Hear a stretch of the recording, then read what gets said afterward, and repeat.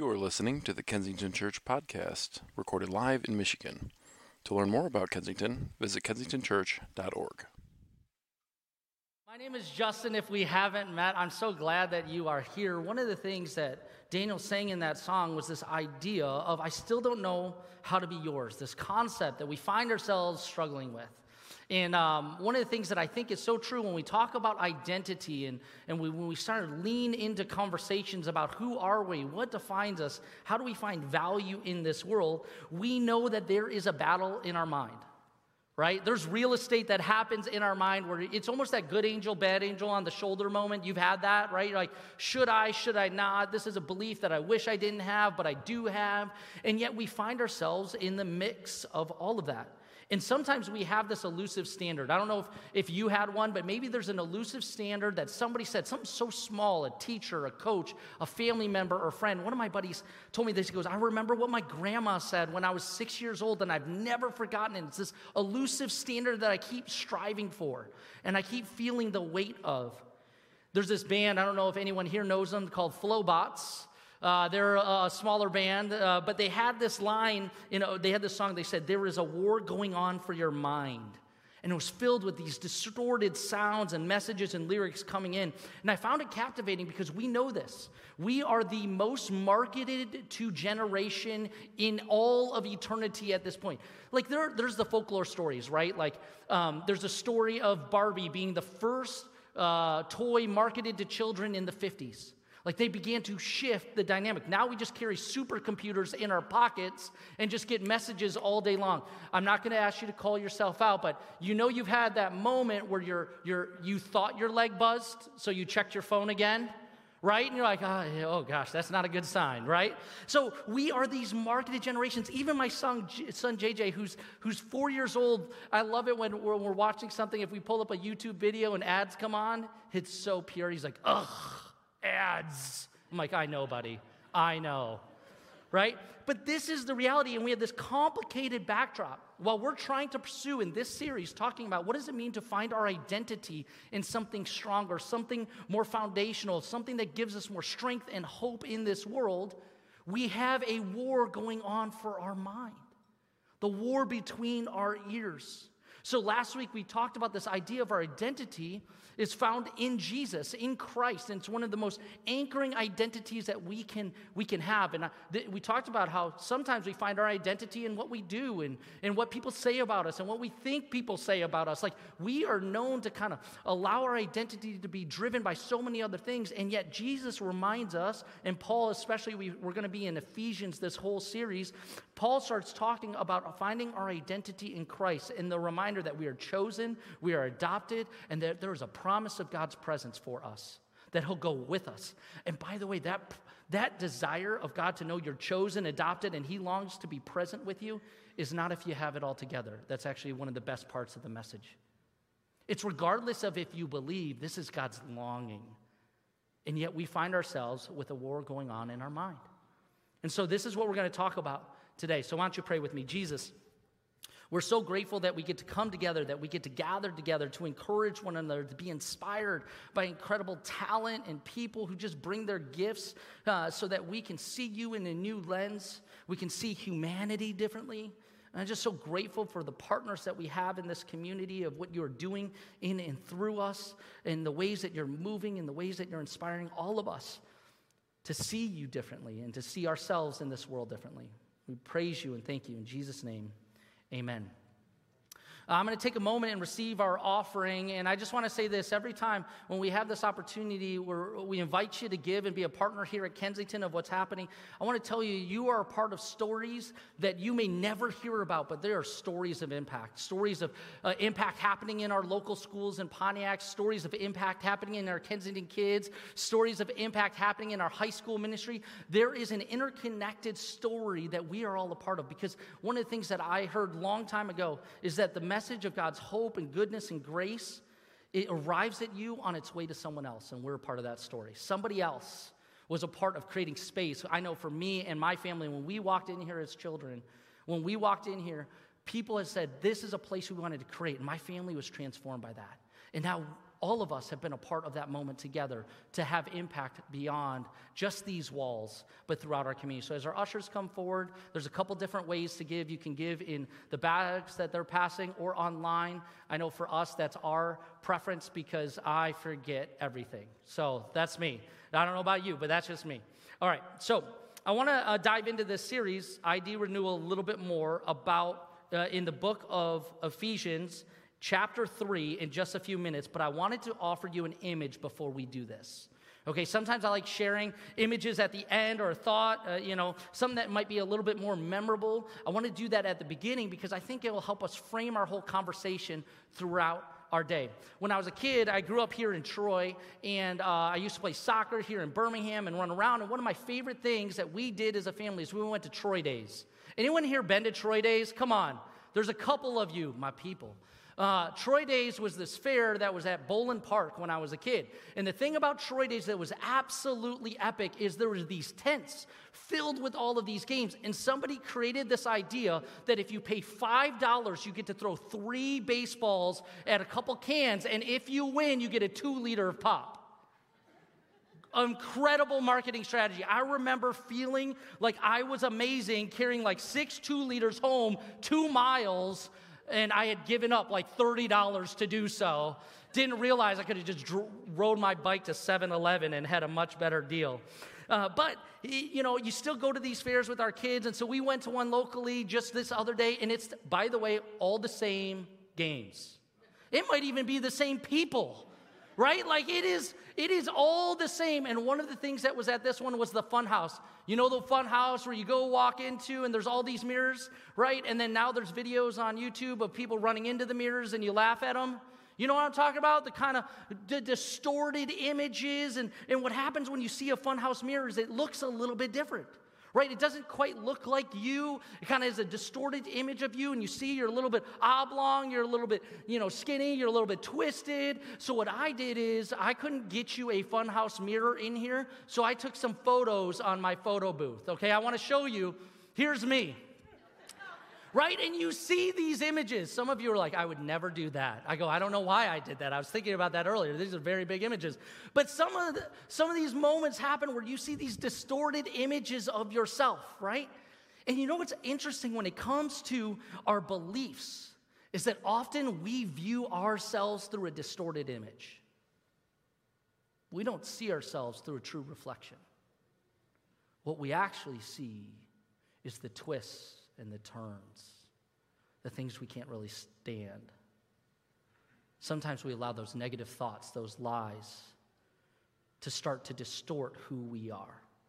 And even we'll start believe some of the distortions that we heard as a child, as even a young adult. Like we'll start finding ourselves allowing a narrative to be nurtured in our mind. That's the reality. That narratives that we have, distortions that we have, begin to be nurtured. And sometimes those narratives we start to believe, those distortions become distractions. And we actually start believing them and living our life according to those distractions and to those narratives. And they begin to overwhelm. And what ends up happening, you heard a statement like, you're never enough. You're a failure. You're not good enough. Even in faithful journeys, maybe you've been following Jesus for a while, but maybe in your mind, even something positive that you're trying to do, it becomes distorted. Like, if I follow Jesus, I won't be unique. I won't be good enough. People will know I don't have my life together. And the only reason to follow God is if I have my life together. Otherwise, I need to keep everybody away.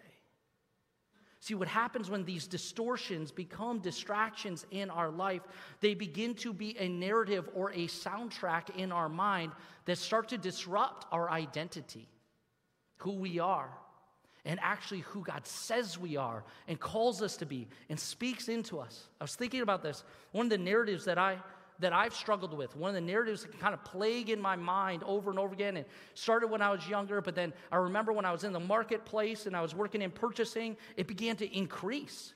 There was this narrative that I started to buy into that you're only as good as what you do for me today. I remember sitting with a boss, and I had a really good week, in my job. And then as I'm talking to him and I'm trying to navigate this, I'm like, yeah, but I did some good things, and he couldn't give me a word of encouragement. All he could point out is where I wasn't doing anything that he kept at the highest of standard. And I felt like the goalposts were moving. You've ever felt like that in life? Because I thought, if I just get here, then I will have arrived, or I would have felt this hope that I longed for, this peace that I desired, but then the goalpost moves again. And you keep searching and searching. It just keeps feeling like it's out of our reach. Those soundtracks begin to speak into our identity and the cycle of lies, because then what started to happen, the way I distorted it, is then I started to think of my boss even more poorly. I started to check him. I'm like, well, you're not doing good enough today. I didn't say that. Just to be clear, I thought it intensely. But I'm like, you're not doing good enough. Remember what you did yesterday? It doesn't matter today because you made me feel this way. Now I'm going to make you feel. And what happens is those narratives that are in our mind begin to impact and be nurtured into the way we see each other and our world. So how do we overcome these lies, these narratives, to embrace something that is more beautiful and powerful and more peaceful in a way that God sees us and speaks to us? I love this in the letter of Ephesians that we're diving into. We're going to be in chapter 3, verse 14 in just a moment, but there's this powerful prayer that Paul writes that gives us wisdom to navigate the negative narratives that is caught between our world. And Paul, I just got to mention this because sometimes we look at these scriptures and we have a narrative that we think about the writers. What's really interesting about Paul is, let me put it this way. My group of guys that I have a small group that I meet with on Monday mornings at 7 a.m. And we were talking this week and we were talking about Paul. And one of the guys was like, I've never thought of it this way. He goes, you know what it'd be like? Paul, before he was Paul, when he was Saul, he was a part of the religious elite. And this buddy of mine giving me a hard time, he was like, it's kind of like, you being a Michigan State fan. And I was like, okay, where are you going with this? And he goes, it'd kind of be like if you decided today to start cheering for U of M, it's kind of like Paul switching teams. And I was like, that's really good. I go, let me do one more. I go, I actually don't think, because I'm not that high up in the Michigan State folklore. I said, imagine Paul like this. Before, he was Tom Izzo. He was the top level, the elite class of leadership, of the religious elite. And he was at that level. And I don't like this analogy because don't worry, it falls apart. But imagine he decides to be assistant coach for Juwan Howard. What would everyone think? What questions and narratives would be out there? How would the blogs be going crazy? This is Paul. He was at the religious elite. And then he decides to start following the way of Jesus.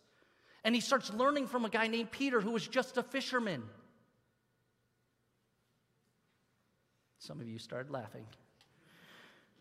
This is the reality. When Paul writes these words, he has shifted his team. And he's saying, no, I'm following the way of Jesus. This is his way. Ephesians 3, verse 14. For this reason, I kneel before the Father, from whom every family in heaven and on earth derives its name. Think about that. Paul, who used to push against this community, now is one of them. He says, I kneel before the Father. I pray that out of his glorious riches, he may strengthen you with the power through his Spirit in your inner being, so that Christ may dwell in your hearts through faith.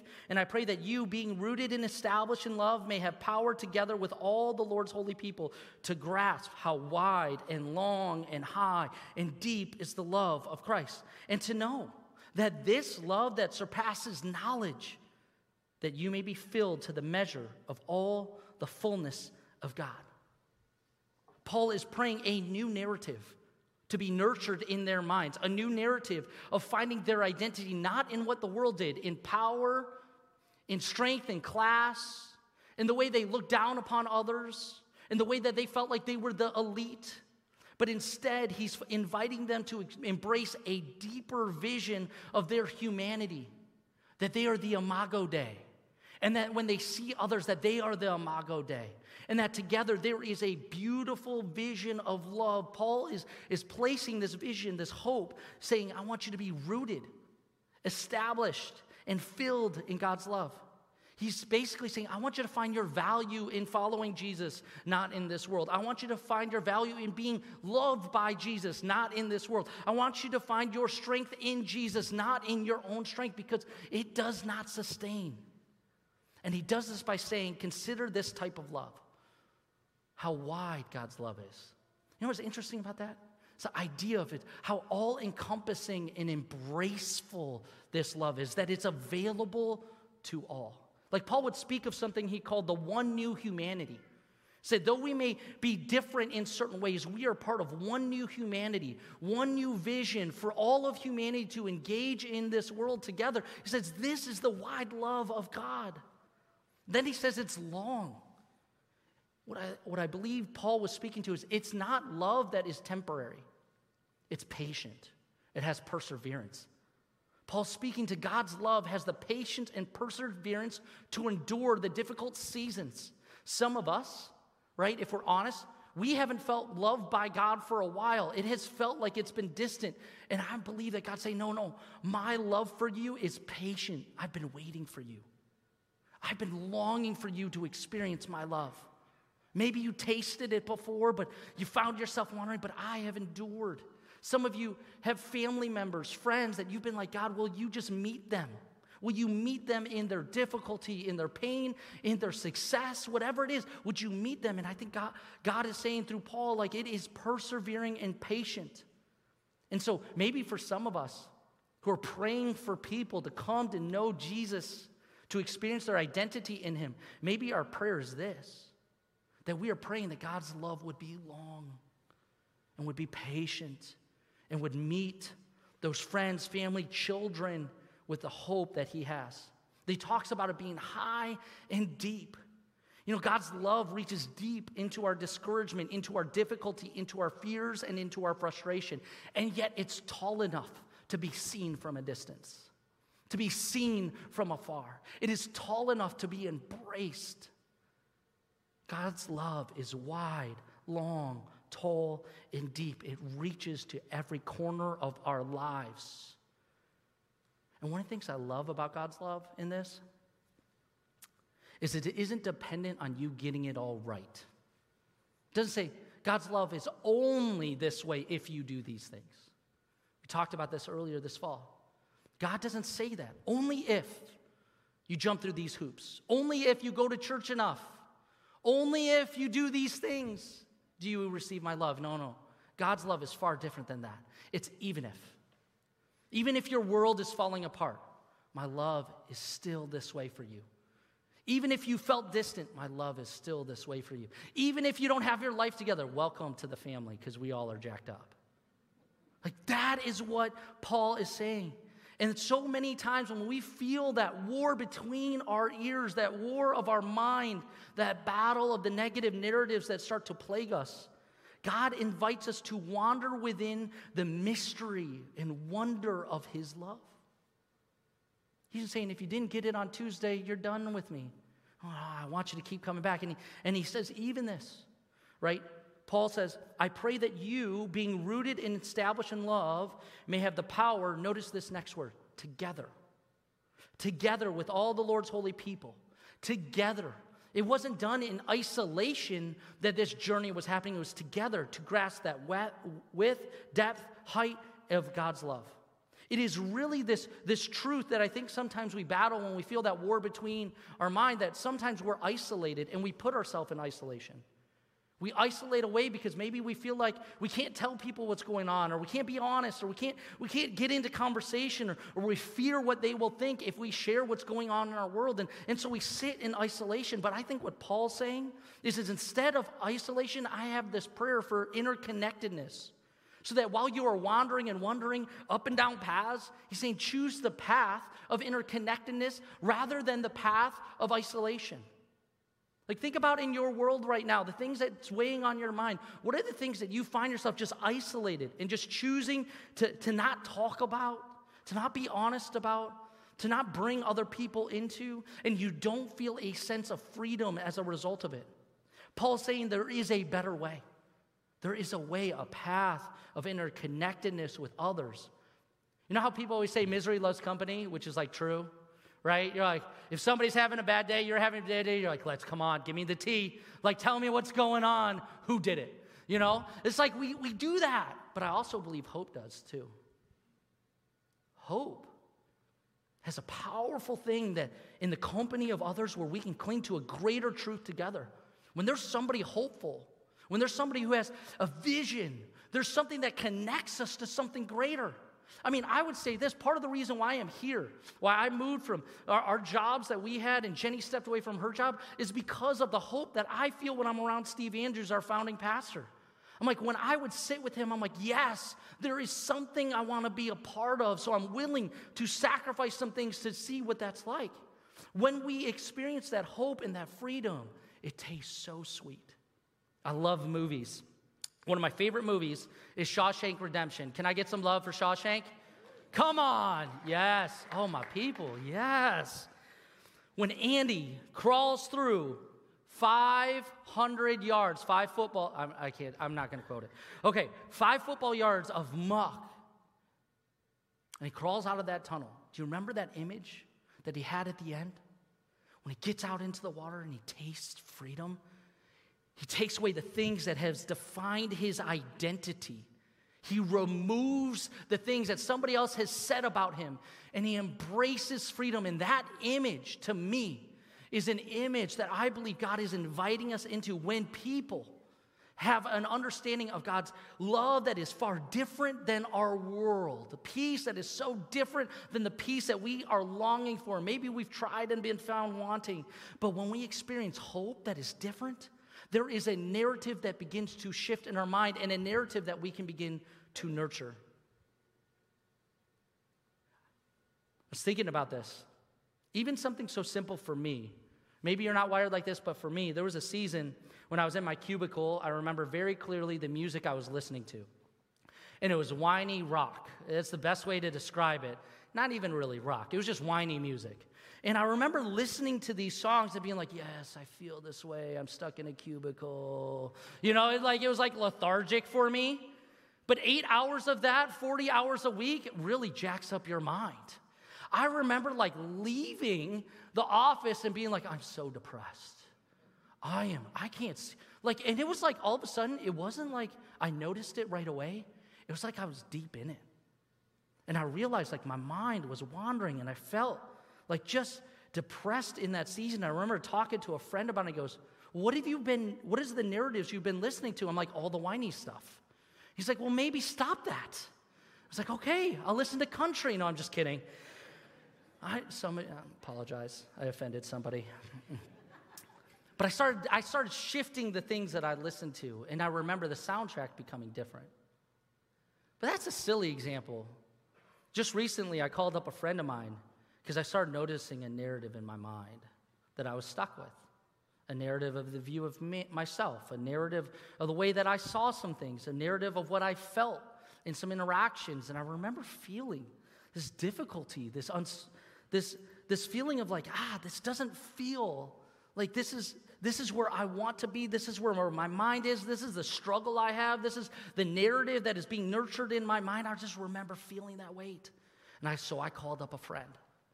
And luckily, my friend is also a therapist, good friend to have. And I was like, hey, can you speak me through this? Can you teach me what it is that's going on in my mind? Why can't I let go of this one thing that was said to me?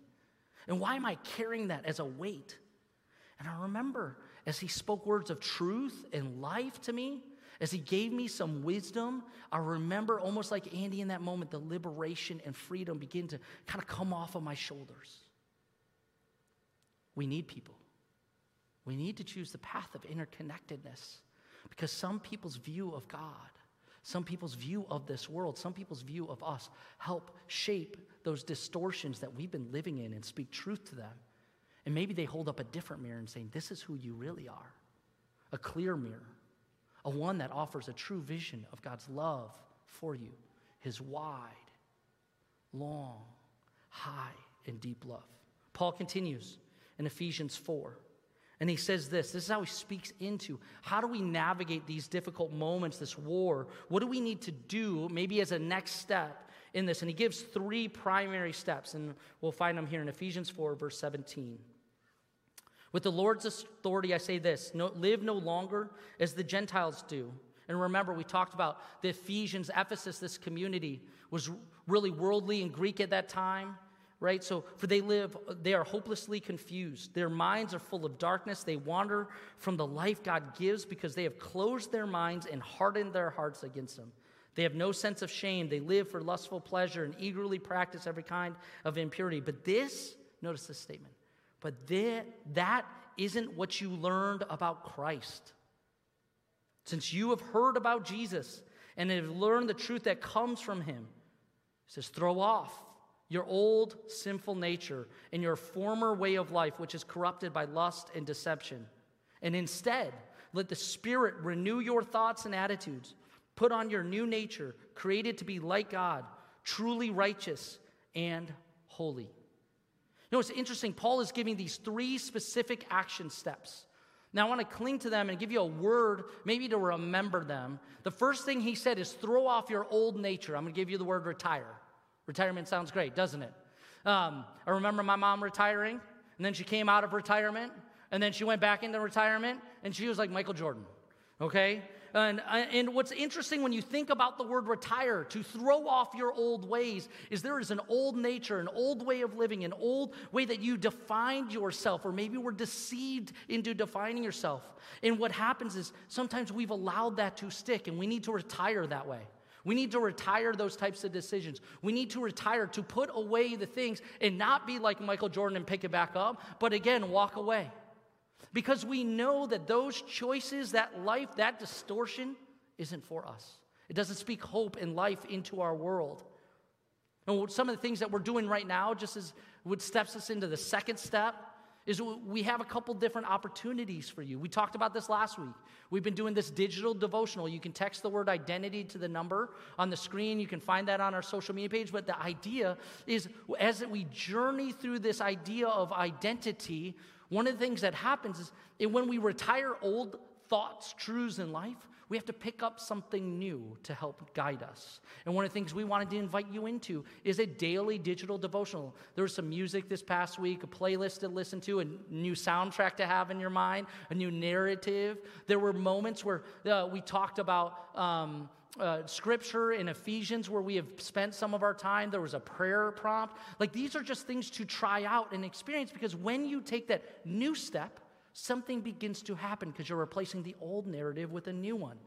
That's why Jenny talked about groups. Because sometimes, like I said, there have been people that are interconnected with us, to walk with us, to engage us, to speak truth into our life. And we need that. We need to take those steps, because those new opportunities might break into new moments of God's grace breaking into our life. And why that is when we retire the old, we renew our mind and thoughts with different thoughts. We replace what was old with something new. And that's what he says second, is that we're renewing our thoughts and our attitude. So where there is a distortion, it's not just easy. I mean, we all have done it. It's like, don't think that. How well did that go? Right? Like, I think about it with my children. When I'm like, don't do this. They're like, okay, Dad, I'm going to do exactly what you just said. Right? This is what happens. When we say don't, we know it doesn't lead us in a better direction often. So what am I going to do? Renew your thoughts in your mind. I love what Paul wrote to the Romans in Romans 5. He said, those who live according to the flesh have their mind set on what the flesh desires. But those who live according with the Spirit have their mind set on what the Spirit desires. The mind is governed. Notice that, governed. By what the flesh is death. But the mind governed by the Spirit is life and peace. And that word life isn't biological life, isn't psychological life. It's a vision for whole life. Our whole being begins to experience peace, not just a small segment. So what happens is when we take a step from old to new, right? When we replace what is old with something new, we begin to experience maybe new truths, new hope. I'm going to give you this list of scriptures, this list of identity scriptures. And on this list, you can take a picture. I promise I'll post it on our Facebook page as well. But I will tell you, for me, Like looking through these scriptures, I have this photo, basically this list of scriptures next to one of my daughter's beds. We talk about it because the narrative in her mind that I see her struggle with, we want to replace that narrative with something more positive, something more hopeful. For me, there's one in Galatians that's not on this one, but in Galatians 1:10, I actually messed it up. Ephesians 1:10, that's wrong. Galatians 1:10, moment of honesty. Galatians 1:10, it says, "For you are approved, not by man, but by God." That was my identity scripture. I have clung to that scripture now for 20 years because I found myself longing for the approval of people. But that isn't the way to replace the negative narratives in my mind, is to think about what you think about me. That won't get me anywhere. It doesn't work. But to replace my mind and my thought with what God thinks, there is hope. And the last is repeat. The third thing that Paul says is to put on your new nature, where he said, retire, put away your old nature. Now he gives a vision. Now put on your new nature. Repeat the process. Repeat the process. Through the journey of becoming more like Jesus, our hearts and minds are changed. But in that journey, so many times when we stand in front of the mirror and we see the distortions, the negative talk, and we desperately long for something different, the old, when we begin to retire that old and step away from that mirror and we start to move towards what God sees, what we're doing is repeating the process. The journey of following Jesus is not perfect. It is not just easy and up and to the right on a graph. It is a journey of up and downs because we're constantly navigating the different things that we're living in, the lies and distortions we felt. But we repeat the process of replacing what is old with something new. We repeat the process of looking at those lies and say, I'm not going to live there. I'm going to choose to go a different direction. We repeat it because that is what God is doing when he walks with us and when we walk with people. I love how John Acuff, a writer that talks about soundtracks, he said this. He said, God found Gideon in a hole. He found Joseph in a prison. He found Daniel in a lion's den. He has a curious habit of showing up in the midst of trouble and not the absence. And where the world sees failure, God sees future. Next time you feel unqualified to be used by God, remember this. He tends to recruit from the pit and not the pedestal. He recruits from the pit of our life. When we have found ourselves struggling, what God ends up doing is he begins to allow us to discover his identity he has for us. One that is more hopeful and loving, one that is about a discovery of following him. And you know, it's interesting when we realize this. When we realize this truth, when we move and retire what is old and replaces what is new and start to repeat the process, we begin to realize that we do overcome through Christ. We do overcome the negative narratives through Jesus. We do overcome those moments over time. We overcome the lies and the negative narratives because of Jesus. Like through Christ, we overcome the routine that keeps us stagnant. Through Christ, we overcome the lack of peace. Through Christ, we overcome the fear that plagues us. Through Christ, we discover our unique identity, our unique purpose, our unique strength, and our unique authenticity. Through Christ, we begin to replace what is old and cling to what is new. And that is the invitation of how wide and long and high and deep is the love of Jesus. You are never too far gone. And you are never not enough for God to move towards you and invite you into the journey. Say, you are valuable. You are loved. Will you allow me to walk with you? And thank God, because if it's dependent on us, we're all in trouble. But because he has overcome, we get to experience the hope of his promise. You've been listening to the Kensington Church Podcast. If you've enjoyed this recording, check back weekly for new content. You can find Kensington on Facebook, Instagram, and Twitter, and of course at kensingtonchurch.org.